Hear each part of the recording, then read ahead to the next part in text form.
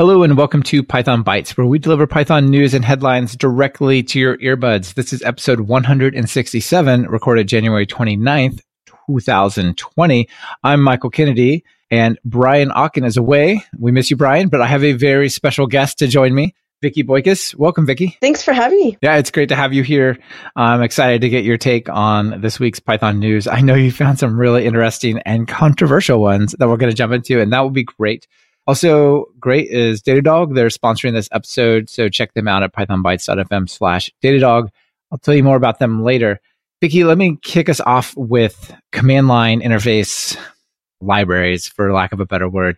So back on episode 164, so 3 episodes ago, I talked about this thing called Typer. Have you heard of Typer? Typer? I have not, but I've heard of Click, so I'm curious to see how this differs from that even. Yeah. So this is sort of a competitor to Click. Typer is super cool because what it does is it uses native Python concepts to build out your CLI rather than attributes where you describe everything. So for example, you can have a function and you just say this function takes a name, :stir to give it a type or an int or whatever. And then Typer can automatically use the type and the name of the parameters and stuff to generate like your help and the inbound arguments and so on. So that's pretty cool, right? Yeah, seems like a great excuse to start using type annotations if you haven't yet. Yeah, exactly. Very, very nice that it leverages type annotations, hence the name Typer, right? So our listeners are great. They always send in stuff that we haven't heard about, or like, I can't believe you didn't talk about this other thing. So Marcelo sent in a message and says, hey, you should talk about Clize, CLIZE, which turns functions into command line interface. So Clize is really cool, and it's very similar in regard to how it works to Typer. So what you do is you create functions, you give them variables. You don't have to use the types in the sense that Typer does, but you have positional arguments and you have keyword-only arguments. And Python has that syntax that very few people use, but is cool if you want to enforce it, where you can say, here are some parameters to a function, star, here are some more. And the stuff after the star has to be addressed as a keyword argument, right? Mm-hmm. Yeah, so it leverages that kind of stuff. So you can say, like their example says, here's a hello world function, and it takes a name, which has a default of none, and then star, no capitalize is false, and it gives it a default value. So all you got to do to run it is basically import clize.run and call run on your function. And then what it does is it verifies those arguments about whether or not they're required, and then it'll convert the keyword arguments to like dash this or that. So like dash no capitalize will pass true to no capitalize. If you admit it, it'll pass whatever the default is, I guess, so false. So there's like positional ones where you don't say the name, but then also this cool way of adding on these dash capitalize and so on. So it seems like a really cool and pretty extensive library for building command line interfaces. Yeah, so this seems like it would be good if you have a lot of parameters that you have to pass in. I'm thinking specifically of some of the work that you would do in the cloud, like in the AWS command line. Yeah. Or similar. Yeah, for sure. Another thing that's cool is it will take your doc strings and use those as help messages. Oh, that's neat. Yeah, so in like some editors, you can type triple quote enter, and it'll generate, here's the summary of the method, and then here's the arguments, and you can put this, or you can just write them out, of course. And then here's the descriptions about each parameter. Those become help messages about each command in there. So it's really nice, and I like how it uses just pure Python, sort of similar to Typer in that regard, that you don't put like 3 or 4 levels of decorators on top of things and then reference other parts of that. You just say, here's some Python code. I want to treat it as a command line interface, clize.run. That is pretty cool. Yeah. So there's now a lot of choices if you want to do command line interfaces. Yeah. Definitely. And Click is good and it's very popular, and argparse as well. But I'm kind of a fan of these pure Python ones that don't require me to go do a whole bunch of extra stuff. So yeah, definitely loving that. You know what? I bet that Kaggle's not loving what you're talking about next. Before we get into this. Well, I think they might be, but we'll see. Yeah, we'll see. Okay. Tell us about Kaggle and then what the big news here is. Yeah, so there was a dust up at Kaggle a couple weeks ago. So just as a little bit of background, Kaggle is a platform that's now owned by Google that allows data scientists to find data sets, to learn data science, and Most importantly, it's probably known for letting people participate in machine learning competitions. That's kind of how it gained its popularity and notoriety. Yeah, that's how I know it. Yep. And so people can sharpen their data science and modeling skills on it. So they recently, I want to say last fall, hosted a competition that was about analyzing pet shelter data. And this resulted in an enormous controversy. So what happened is there's this website that's called petfinder.my that helps people find pets to rescue in Malaysia from shelters. And in 2019, they announced a collaboration with Kaggle to create a machine learning predictor algorithm, which pets would be most likely to be adopted based on the metadata descriptions on the site. So if you go to petfinder.my, you see that they'll have a picture of the pet and then a description, how old they are, and some other attributes about them. Right. Were they vaccinated or things like that, right? Yep. Sort of, you might think, well, if they're vaccinated or they're neutered or spayed, they may be more likely to be adopted, but you don't necessarily know, right? So that was kind of what are the important factors was this whole competition, right? Yeah, the goal was to help the shelters write better descriptions so that pets would be adopted more quickly. So after several months, so they held the competition for several months, and there was a contestant that won, and he was previously what was called a Kaggle Grandmaster. So he'd won a lot of different stuff on Kaggle before, and he won $10,000 in prize money. But then what happened is they started to validate all of his data. Because when you do a Kaggle competition, you then submit all of your data and all of your results and your notebooks and your code. Like how you trained your models and stuff like that, right? Yeah. Okay. Yeah, all of that stuff. And then what happened was Pet Finder wanted to put this model into production. So you initially have something like a Jupyter or a Colab notebook in this case. And the idea is that now you want to be able to integrate it into the Pet Finder website. So they can actually use these predictors to fine tune how they post the content. And so when a volunteer, who was Benjamin Minikhofer, offered to put the algorithm into production, and he started looking at it, he found that there was a huge discrepancy between the first and second place entrants in the contest. And so what happened was, so a little to get more into the technical aspect, the data they gave to the contestants asked them to predict the speed at which a pet would be adopted from 1 to 5, and included some of the features you talked about, like animal, breed, coloration, all that stuff. The initial training set had 15,000 animals, and then after a couple months, the contestants were given 4,000 animals that had not been seen before as a test of how accurate they were. So what the winner did was he actually scraped basically most of the website so that he got that 4,000 set, the validation set also. And he hid the validation set in his notebook. So basically what he did was he used the MD5 library to create a hash for each unique pet. And then he looked up the adoption score for each of those pets, basically when they were adopted from that external data set. And there were about 3,500 that had overlaps with the validation set. And then he did column manipulation in pandas to get at the hidden prediction variable for every 10th pet. Not every single pet, but every 10th pet, so it didn't look too obvious. Right, so he gave himself like a 10% head start or advantage or something like that. Okay. And he replaced the prediction that should have been generated by the algorithm with the actual value. And then he did a dictionary lookup between the initial MD5 hash and the value of the hash. And this was all obfuscated in a separate function that happened in his data. Wow. And so they must have been looking at this going, what does the MD5 hash of the pet attributes have to do with anything? You know what I mean? Right? It's the hashes are meant to obscure stuff, right? Right, yeah. So what was the fallout? So the fallout was this guy worked at H2O.ai. And so he was fired from there. And Kaggle also issued an apology where they explained exactly what happened. And they expressed the hope that this didn't mean that every contest going forward would be viewed with suspicion, for more openness and for collaboration going forward. Wow. And it was an amazing catch. Yeah, that's such a good catch. I'm so glad that Benjamin did that. I've got the whole deal here. Now, did Kaggle actually end up paying him the $10,000 before they caught it? Is there like some sort of waiting period? Unfortunately, I think the money had already been dispersed by that point. Yeah.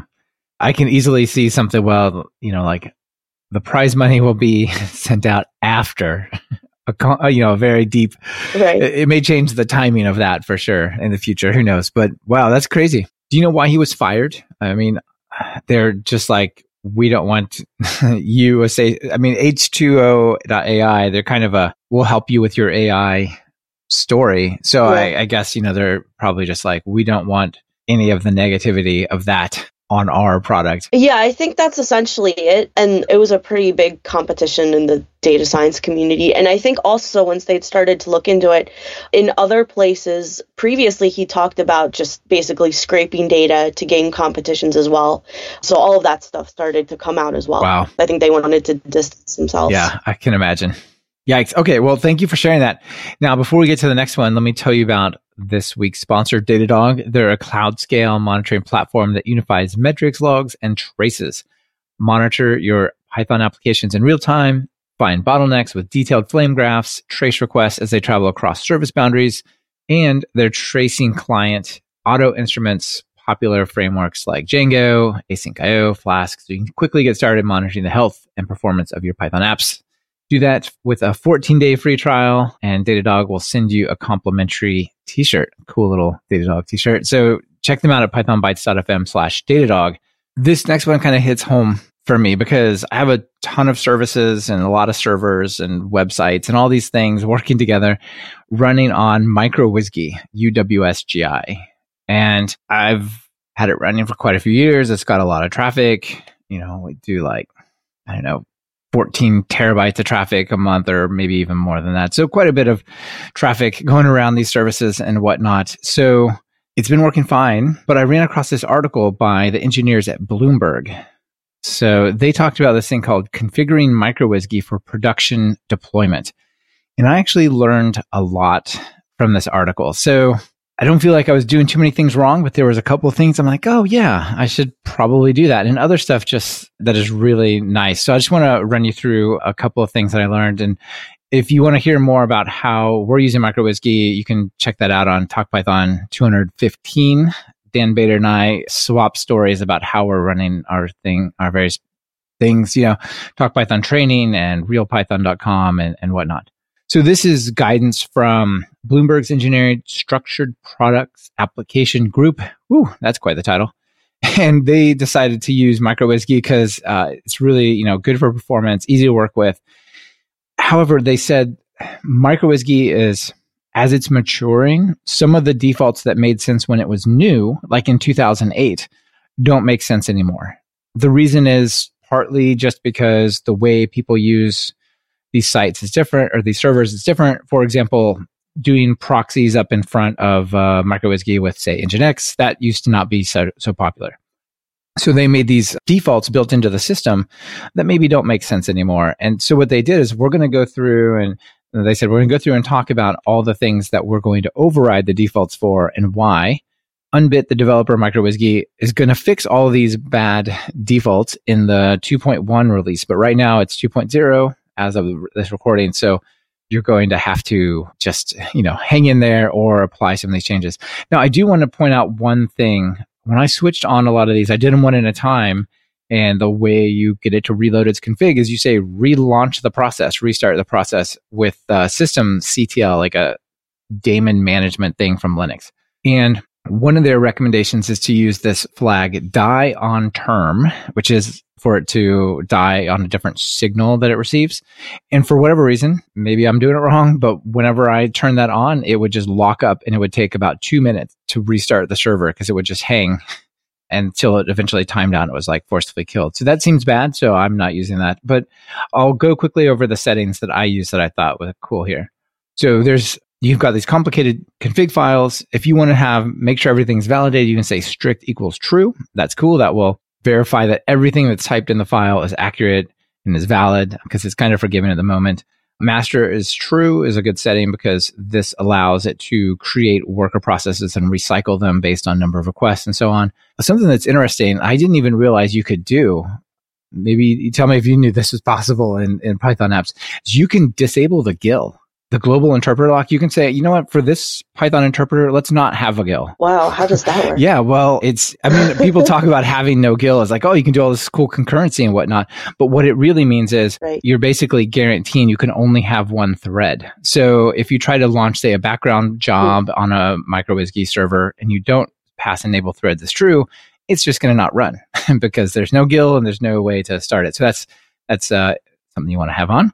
Vacuum equals true. This one I had off and I turned it on. Apparently this cleans up like temporary files and so on. Also single interpreter. It used to be that uWSGI was more of an app server that might have different versions of Python and maybe Ruby as well. And this will just say, no, it's just the one version. A couple other ones, you can specify the name that shows up in like top or glances. So it'll say like, you can give it, say, your website name, and it'll say things like that thing worker process 1 or that thing master process or whatnot. And so there's just a bunch of cool things in here with nice descriptions of why you want these features. So if you are out there and you're running uWSGI, give this a quick scan. It's really cool. Now, this next one also is pretty neat. So this one comes from the people who did Spacey, right? What do they got going on? Yep, that's right. So this was just released a couple days ago, and it's called Think, and they bill it as a functional take on deep learning. And so basically there's, if you're familiar with deep learning, there's kind of two big competing frameworks right now, TensorFlow and PyTorch, and MXNet is also in there. So the idea of this library is that it abstracts away some of the boilerplate that you have to write for both TensorFlow and PyTorch. PyTorch has a little bit less. TensorFlow with Keras on top also has a little bit less, but you end up writing a lot of the same kind of stuff. And there's also some stuff that's obfuscated away from you, specifically some of the matrix operations that go on under the hood. And so what Think does is, so it already runs on Spacey, which is an NLP library under the covers. So what the team did was they surfaced it so that other people could use it more generically in their projects. And so it has that favorite thing that we love. It has type checking, which is particularly helpful for tensors when you're trying to get stuff and you're not sure why it's not returning things. It has classes for PyTorch wrappers and for TensorFlow, and you can intermingle the two if you want to, if you have two libraries that bridge the things. It has deep support for NumPy structures, which are the kind of the underlying structures for deep learning. It operates in batches, which is also a common feature of deep learning projects. So they process features and data in batches. And then it also, sometimes a problem that you have with deep learning is you're constantly tuning hyperparameters, or the variables that you put into your model, to figure out how long you're going to run it for, how many training epochs you're going to have, what size your images are going to be. Usually those clustered in the beginning of your file as kind of like a dump or a dictionary or whatever. It has a special structure to handle those as well. So it basically hopes to make it easier and more flexible to do deep learning, especially if you're working with two different libraries, and it offers a nice higher level abstraction on top of that.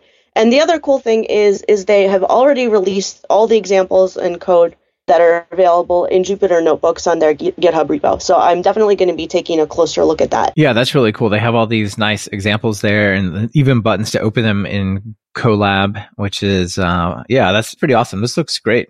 And it looks like it's doing some work with Fast API as well. I know they hired a person who's maintaining Fast API, which is cool. Also their Prodigy project. So yeah, this looks like a really nice library that they put together. Cool. And Enos has been on the show before. Enos from Explosion AI here as a guest co-host as well. Super cool. That's awesome. Yeah, this next one I want to talk about, I'd love to get your opinion because you're more on the data science side of things, right? Yeah. Yeah. So this next one I want to tell folks about. This is another one from listeners, that we talked about something that validates pandas. And like, oh, you should also check out this thing. So this comes from Jacob Deppen. Thank you, Jacob, for sending this in. And so it's pandas-vet. And what it is a plugin for Flake 8 that checks pandas code. And it's this opinionated take on how you should use pandas. They say one of the challenges is that if you go and search on Stack Overflow or other tutorials or even maybe video courses, they might show you how to do something with pandas, but maybe that's a deprecated way of working with pandas or some sort of old API, and there's a better way. So the idea is to make pandas more friendly for newcomers by trying to focus on best practices and saying, don't do it that way, do it this way. Read CSV, it has so many parameters. What are you doing? Here's how you use it. Things like that. So this is based on a talk, or this linter was created. The idea was sparked by a talk by Anya Kupczynska. Sorry, I'm sure I blew that name bad, but at PyCascades 2019 in Seattle, Lent Your Code Responsibly. So I'll link to that as well. So it's kind of cool to see the evolution. Like Anya gave a talk at PyCascades, and then this person's like, oh, this is awesome. I'm going to actually turn this into a Flake 8 plugin and so on. What are your thoughts on this? Do you like this idea? Yeah, I'm a huge fan of it. I think in general, there's been kind of like this, I would want to say, culture war about whether notebooks are good or bad. And there was recently a paper released, I want to say, not a paper, but a blog post a couple days ago about how you should never use notebooks. There was a talk by Joel Gruss last year about all the things that notebooks are bad with. I think they have their place. And I think this is one of the ways you can have, I want to say, guardrails around them and help people do things. I like the very opinionated warning that they have here, which is that df is a bad variable name. Be kinder to yourself, because that's always true. You always start with the default of df, and then you end up with 34, 35 of them. I joke about this on Twitter all the time, but it's true. So that's a good one. The loc and the .ix and loc iloc is always a point of confusion, so it's good that they have that. And then the pivot table one is preferred to pivot or unstack. So there's a lot of places. So Pandas is fantastic, but there's a lot of these places where you have old APIs, you have new APIs, you have people who usually are both new to Python and programming at the same time coming in and using these. So this is a good set of guardrails to help write better code if you're writing it in a notebook. Oh, yeah. That's super cool. Do you know, is there a way to make Flake 8 run in the notebook automatically? I don't know. You probably can, yeah. Wouldn't be too hard. Yeah, but I don't know. Yeah, but I'm thinking it's interesting that you asked that, because that's not generally, that's something you would do with notebooks. But maybe this kind of stuff will push it in the direction of being more like what we consider quote unquote mainstream, or just web dev or back-end programming. Yeah, cool. Well, I definitely think it's nice. If I were getting started with Pandas, give this a check. You also, if you're getting started with Pandas, you may also be getting started with NumPy, right? Yep. So NumPy is the backbone of numerical computing in Python. So I talked about TensorFlow, PyTorch, machine learning in the previous stories. All of that kind of rests on the work and the data structures that NumPy are created. So Pandas, Scikit-learn, TensorFlow, PyTorch, they all lean heavily, if not directly, depend on the core concepts, which include matrix operation, through the NumPy array, also known as an ND array. The problem was with ND arrays is they're fantastic, but the documentation was a little bit hard for newcomers. So Ann Bonner wrote a whole new set of documentation for people that are both new to Python and scientific programming, and that's included in the NumPy docs themselves.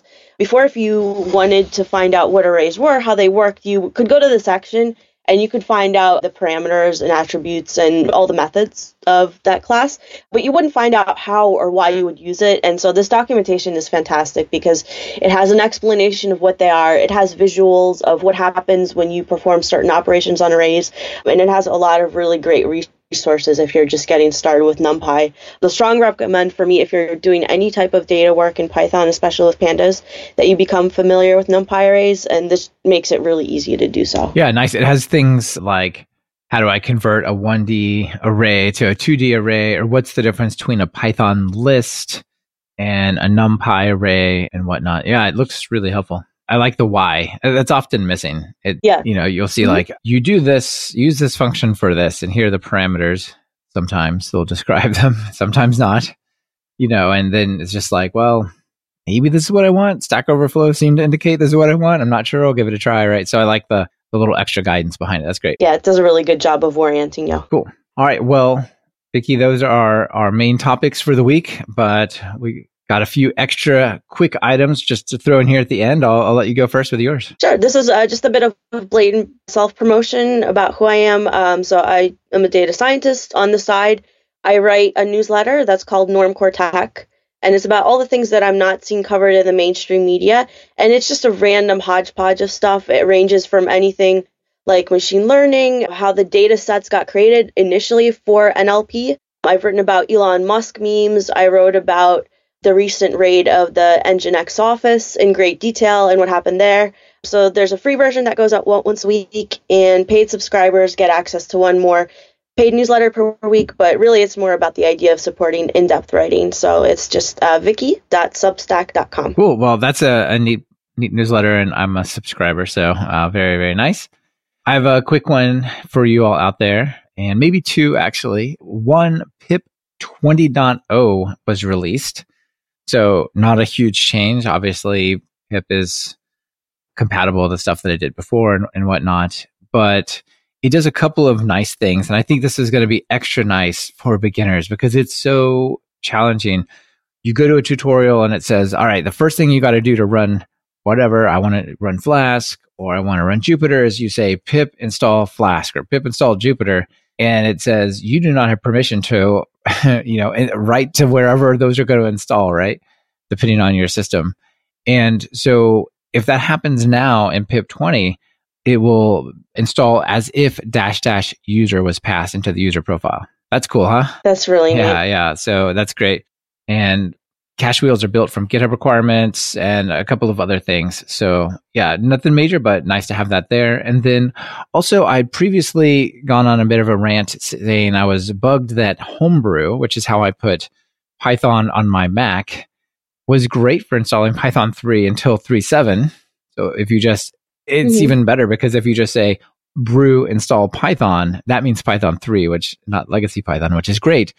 But that sort of stopped working. It still works, but it installs Python 3.7. So that was kind of like sad face. But I'm sorry, I forget the person who sent this over on Twitter, but one of the listeners sent in a message that said, you can brew install Python at 3.8, and that works. Why? Is it safe to brew again? I've just started downloading directly from Python. I know, exactly. So I'm trying it today, and so far it's going well. So I'm really excited that on macOS we can probably get the latest Python. Even if you got to say the version, I just have an alias that re-aliases what Python means in my ZSHRC file, and it'll just say, if you type Python, that means Python 3.8 for now. Anyway, I'm pretty... Fingers crossed. So it looks like it's good. And that's nice. Hopefully it just keeps updating itself. I suspect it will, at least within the 3.8 branch. All right. You ready to close this out with a joke? Yeah. Yeah. So I'm sure you've heard the type of joke, a mathematician and a physicist walk into a bar and, right, well, some weird thing about numbers and space ensues. So this one is kind of like that one. It's about search engine optimization. So an SEO expert walks into a bar, bars, pub, public house, Irish pub, tavern, bartender, beer, liquor, wine, alcohol, spirits, and so on. It's bad, huh? I like that. That's nice. Yeah, it's so true. Like, you remember how blatant websites used to be like 10 years ago? They would just have like a massive bunch of just random keywords at the bottom. Just, it seems like... Yeah, and sometimes they would be in white text. Yes, exactly. Too, right? White so on white. You couldn't see them, but then if you highlight it would be like whole 3 paragraphs. Here's where the SEO hacker went. I don't think that works so well anymore, but yeah, it's a good joke nonetheless. And Vicky, it's been great to have you here. Thanks so much for filling in for Brian and sharing the data science view of the world with us. Thanks for having me. You bet. Bye. Bye. Thank you for listening to Python Bytes. Follow the show on Twitter via @PythonBytes. That's Python Bytes as in BYTES. And get the full show notes at pythonbytes.fm. If you have a news item you want featured, just visit pythonbytes.fm and send it our way. We're always on the lookout for sharing something cool. On behalf of myself and Brian Ocken, this is Michael Kennedy. Thank you for listening and sharing this podcast with your friends and colleagues.